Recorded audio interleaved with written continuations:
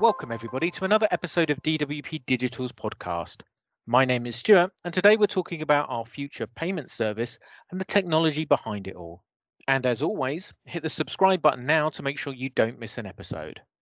So let's get started. Natalie and Nick, would you mind introducing yourselves? Yes, of course. So I'm Natalie Ray and I am the product lead within Digital Payment Services.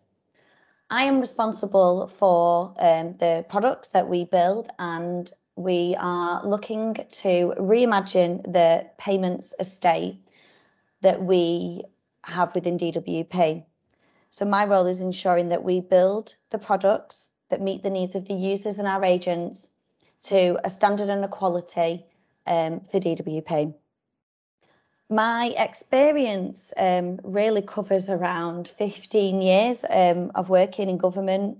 That covers from customer services, IT support, channel shift and digital transformation projects.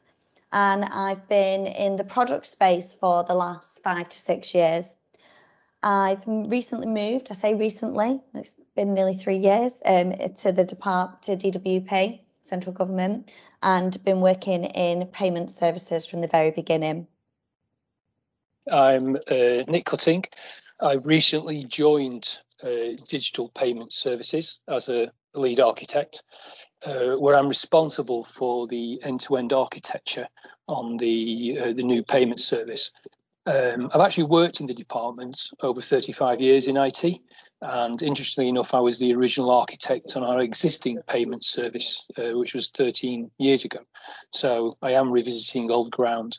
My last role within the department was technical lead on one of our legacy services, VMER, where we were responsible for replatforming 11 of the department's most business critical applications onto a new modern technical platform, and something that the department has had a number of goes at over the past 25 years. So that was quite a big achievement prior to coming to Digital Payment Service. But obviously now moved on to the Digital Payment Service, as Natalie was articulating at the beginning, something that is, again, another significant challenge and role for me. Thank you both. So, Natalie, can you give us an overview of your team and DWP's payment service? We are the biggest payer in the UK. We serve 22 million citizens, which makes up 34% of our total UK population. And we make around £177 billion in payments annually. And this actually generates a quarter of the UK back traffic. We are responsible for making sure that we deliver money on time and in the form that best works for our citizens, and that they can use it in a way that helps address their specific needs. We're also the largest payment system in Europe, and it's critical that we have a service that works in the best way, not just for our citizens, but also for our agents and services that make payments across the department. Future Payments has been born a couple of years ago, and its purpose was to understand what we need to do as a payment service, and not just looking at the needs of our agents and services and citizens today, but one that can move and be adaptable to the change coming that we see in the future in the payments industry. We wanted a payment service that is, looks at reducing cost and risk, but also increases like the resilience and simplicity and flexibility of payments to and from the citizen. We also wanted to create a better experience for our agents that use our service every day.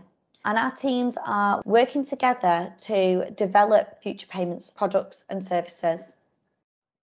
So, Nick, can you tell us about the technologies we're implementing and our approach in terms of software and infrastructure? Before I get into the technologies, I wanted just to set the scene as to what we're trying to do within the departments and technology in particular. So the Department for Work and Pensions, is on a journey where we're looking to modernise our digital services. and in particular to support our business intent of providing, where appropriate, our services digitally. So that's the overarching challenge for us on the technology side. So what the department has done through our technical department, digital department, is that we have a number of key principles to support that intent of providing our services digitally. So these are some of the key design principles. So one of the key ones is that it's going to be microservices based, and by that we mean that we will develop small, independently standing services that will provide one function or service. One of our other key principles is that it's going to be event based. So rather than building big batch-based systems, that it's more events-based, so that information, transactions, APIs are moving around the service as we move forward. I think we've already covered within this series of podcasts about interfaces and integrations. So one of the key design principles that it's predominantly API-based, and overarching all of these is that we are definitely looking at developing reusable services. So rather than developing small independent services and one-offs, that we are looking where we can to develop reusable services. So as Nat has articulated in payments, we provide a payment service for the whole of the DWP systems. So that's what we're trying to do, and it's a good example of where we're providing a reusable service. So rather than each of our systems having its own payment service, we're developing one generic payment system. So that's quite critical.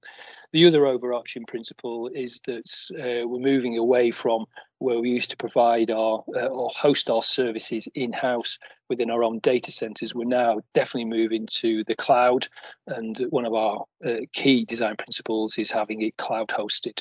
So we're looking to use things like people are aware of AWS, Amazon Web Services, and some of the other key providers, Azure, and other one or two that I can't remember. So I'm just setting the scene before we get into the key technologies. So they're the key design principles. What the department has through our main architecture community, we've got a number of reference architectures. So we've developed an application reference architecture which describes our applications, again, services based. So we have an application reference architecture. We also have a technical reference architecture. So that's a more detailed technical level and articulates or identifies the key technologies that we're going to be using. And the final one is we have something called the Tech Radar, which is a series of recommendations to the department about the key software components and capabilities that we can use. So really just setting out the frameworks and the design principles for developing our services to support that intent of providing our services digitally. So getting a bit deeper in terms of the software within the digital payment service, our key software languages are Java and Node.js or Node JavaScript. So there are two main languages, key languages. For Java, we predominantly use the Dropwizard framework. It's a lightweight framework for building APIs and web applications. And for front-end development, we use the FreeMarker templating language. On the Node.js development side, we use the Express framework. And it's interesting that obviously people who are digitally literate will be going, why are we not using some of the more modern and available ones, things like React or Vue? But our view is that we're looking to provide generic services, digital services to our citizens, so the ones that are particular to us rather than ones that are available on the internet, that we've got more control about and gives us that flexibility and assurance of service as well. On the operational side, we have a number of monitoring and alerting tools. We use Prometheus and Grafana and Alert Manager. And again, that allows us then to have the flexibility about monitoring our services, so we're not dependent on some commercially procured software.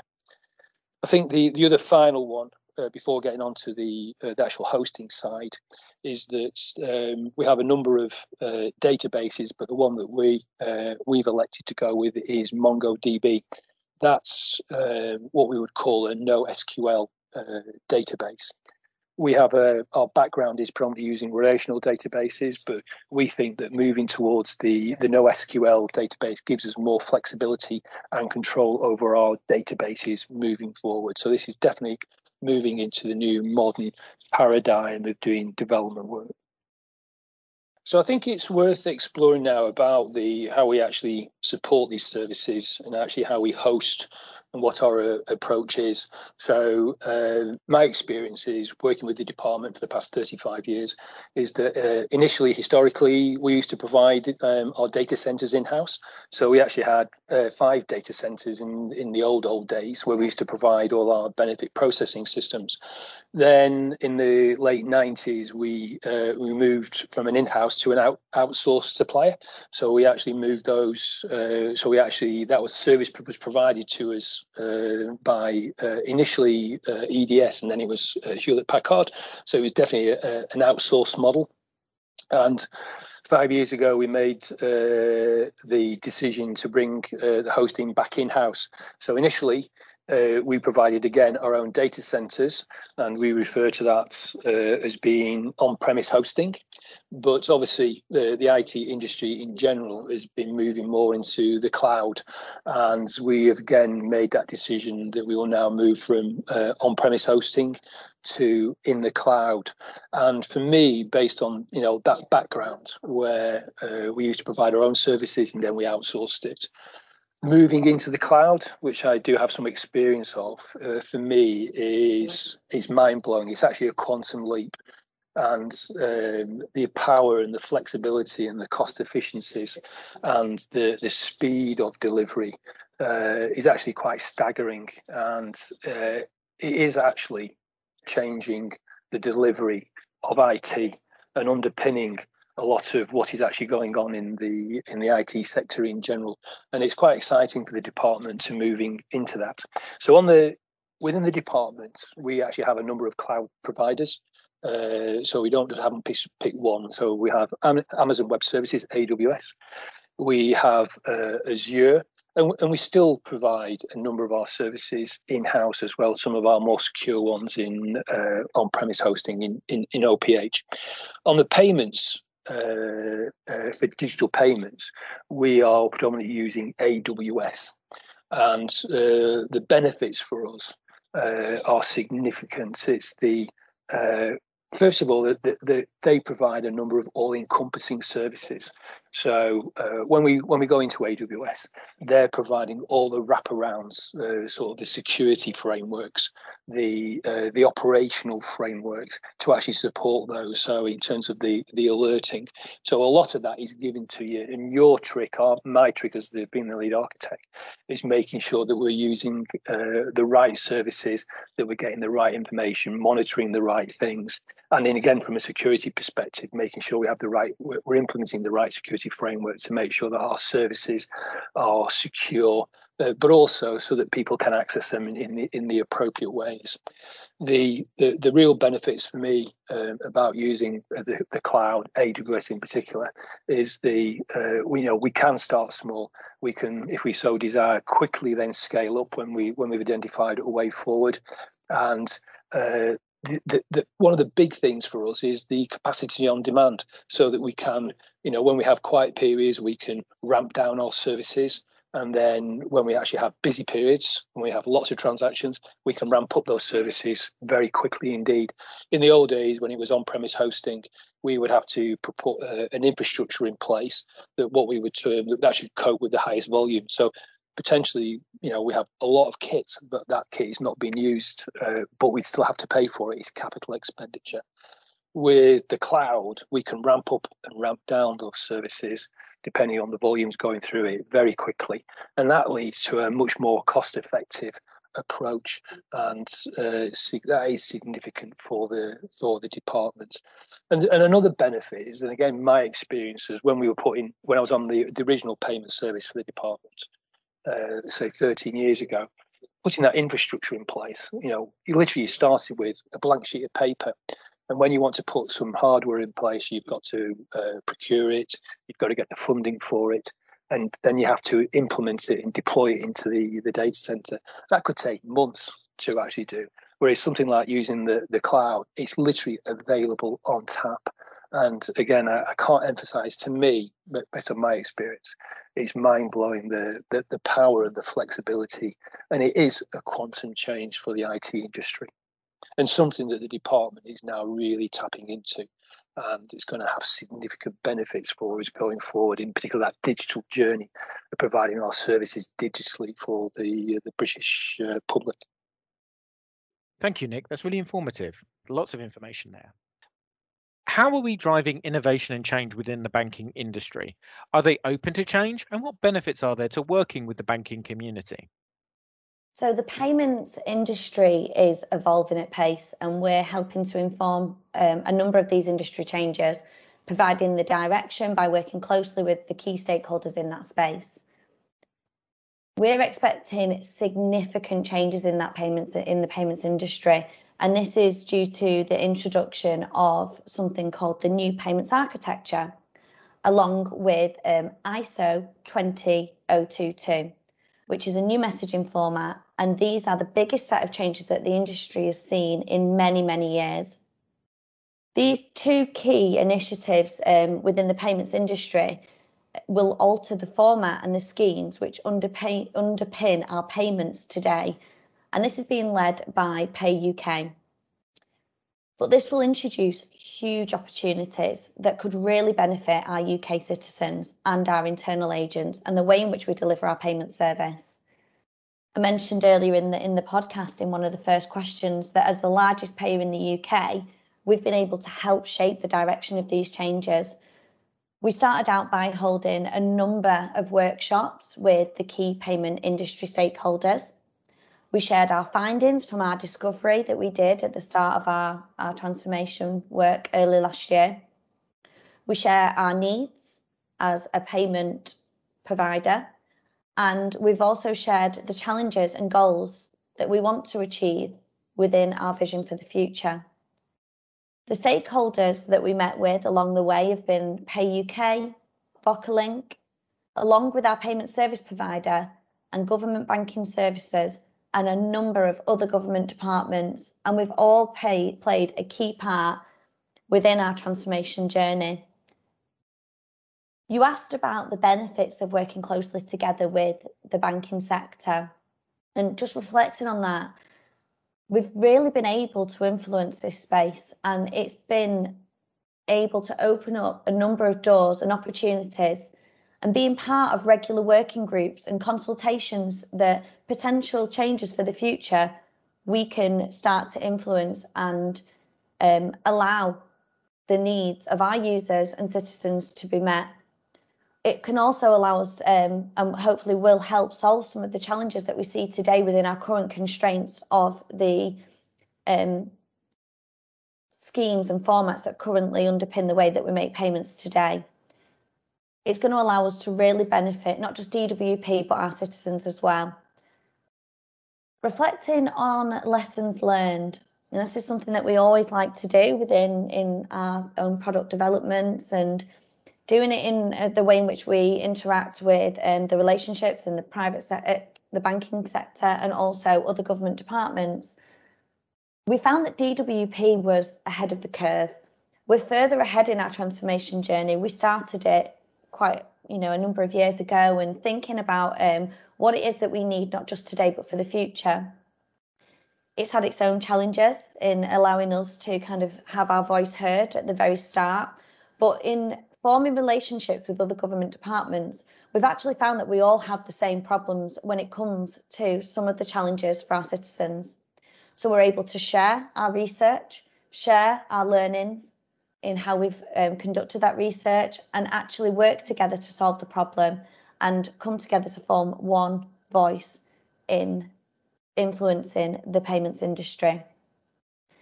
So it's been an exciting journey, and we're still continuing to have this ongoing two-way feedback and being part of a number of consultations and working groups to influence the changes for the coming new payments architecture. So I think historically, previously, the banking industry was definitely seen as being conservative and limited in the number of services. And even now, a lot of these old established banks are still using very old technology and legacy-based systems.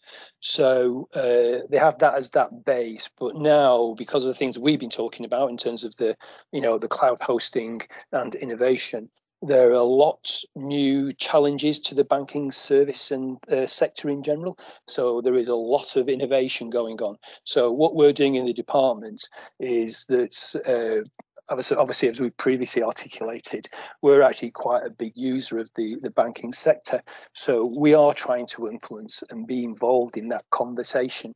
So I think at one level that our new approach, what myself and Nat were outlining before, the reference architecture, those design principles of microservices based and APIs, they're meant to underpin so that as these new banking innovations come through, that we can intercept with those in a much more cost-effective, flexible, timely fashion. So at this stage, we are engaging with the banking sector. We are aware of what is going on, and we're working with them to identify those innovations which will support the department moving forward in a cost-effective way. And again, I think it's, again, for the banking sector, it's quite a significant, almost bordering on a quantum change for them. So it's quite exciting for the banking sector. And then for us as a department, making sure that we can align and use those services which will provide the best services to our citizens and our clients who use our services. Our strategy, approach, services and systems have all undergone different levels of change in recent years. What has been the most significant change for the Future Payment Service and its team? Over the last few years, we've started to see our strategies come to life within digital space.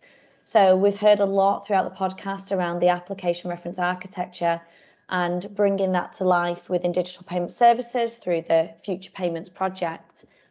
But we've also seen the business strategy come to life a little bit more, and we've been working closely with our colleagues to really understand the common activities that the business fulfill across the department.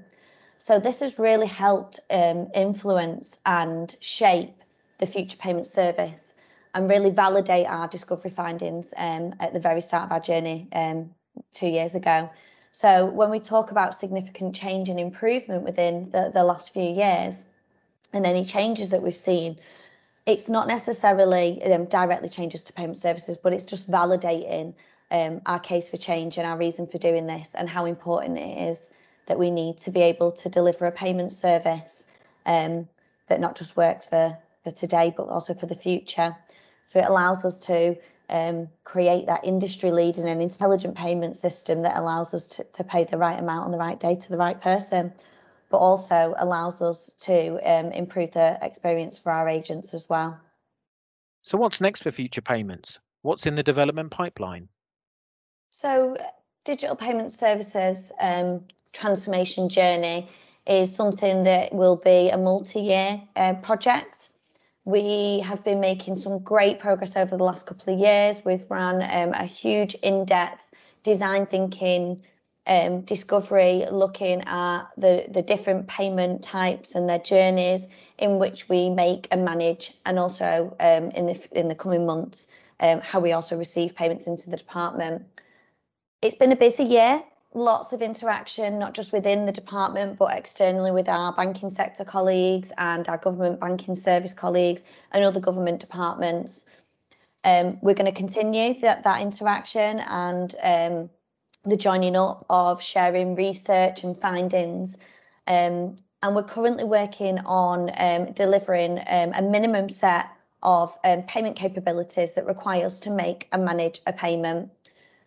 We're also working towards our vision to create an industry-leading and intelligent payment service that allows us to pay the right amount on the right day to the right person. This will allow us to make sure that our citizens who are entitled to welfare payments can confidently depend on our modern and resilient payment system. It aims to deliver exceptional service to its users, and it will be responsive, intuitive and adaptable to the changes that we see coming in the industry over the coming years. So just before we end, what has been the biggest learning from working on future payments? My biggest learning so far, I've got previous experience of working on the department's payment system. So as Natalie was bringing out, the scale and size, volume of our services is significant. And the critical underlying philosophy is that, we can't lose a payment. We need to make sure that we make our payments on time and securely to our customer base. That's quite critical.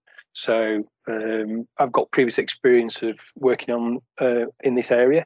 So for me, it's building on that. So to make sure that the services we do build are secure, can cope with the volumes going through them. Now, we've actually started developing some of those services capabilities already. So we're starting to develop things like bank validation, remittance, calendar services. And I think we've made an excellent start. And also we're proving to the department that this new reference architecture is the way forward, coupled with some of those key design principles of microservices, event-based transactions, cloud hosting. So I think we've made an excellent start. And the thing for me now is to actually build on that and to build a real capability to support the department and its new aspiration of being, digitally available, so that our claimants can access our services over the internet. So I think that's the key learnings. There is a positive that it is the right way forward. And now it's actually about building it at scale, both in terms of the volumes and the functions and services. So from a personal perspective, biggest learnings, I would say, it's probably not just this project, because my whole time within DWP has been within payments on this piece of work. So my whole experience of DWP has been payment services. I would say that my biggest learning is just how big of a scale and complex the payment world is. And it's been kind of my goal to really expose that and also be an ally for those joining us that may feel the same as well when they're first joining the project. But that being said, it's also such an exciting place to work in. We talked earlier about the biggest set of changes that the payments industry has seen in years, and just being part of that, gets me so excited. And really trying to articulate really the vision that we're trying to achieve and the journey that we're on. It's exciting, but it has its hiccups along the way, but it's been really, really rewarding knowing that you solving problems for real people just is such a really nice place to be involved and work within. So that ends our podcast for today. Hit the subscribe button if you want to make sure you don't miss our next episode. And I'd like to thank Natalie and Nick for taking part today. I've certainly learned a lot about our future payment service, and I hope you did too. So thanks for tuning in, and I'll see you next time on the DWP Digital Podcast.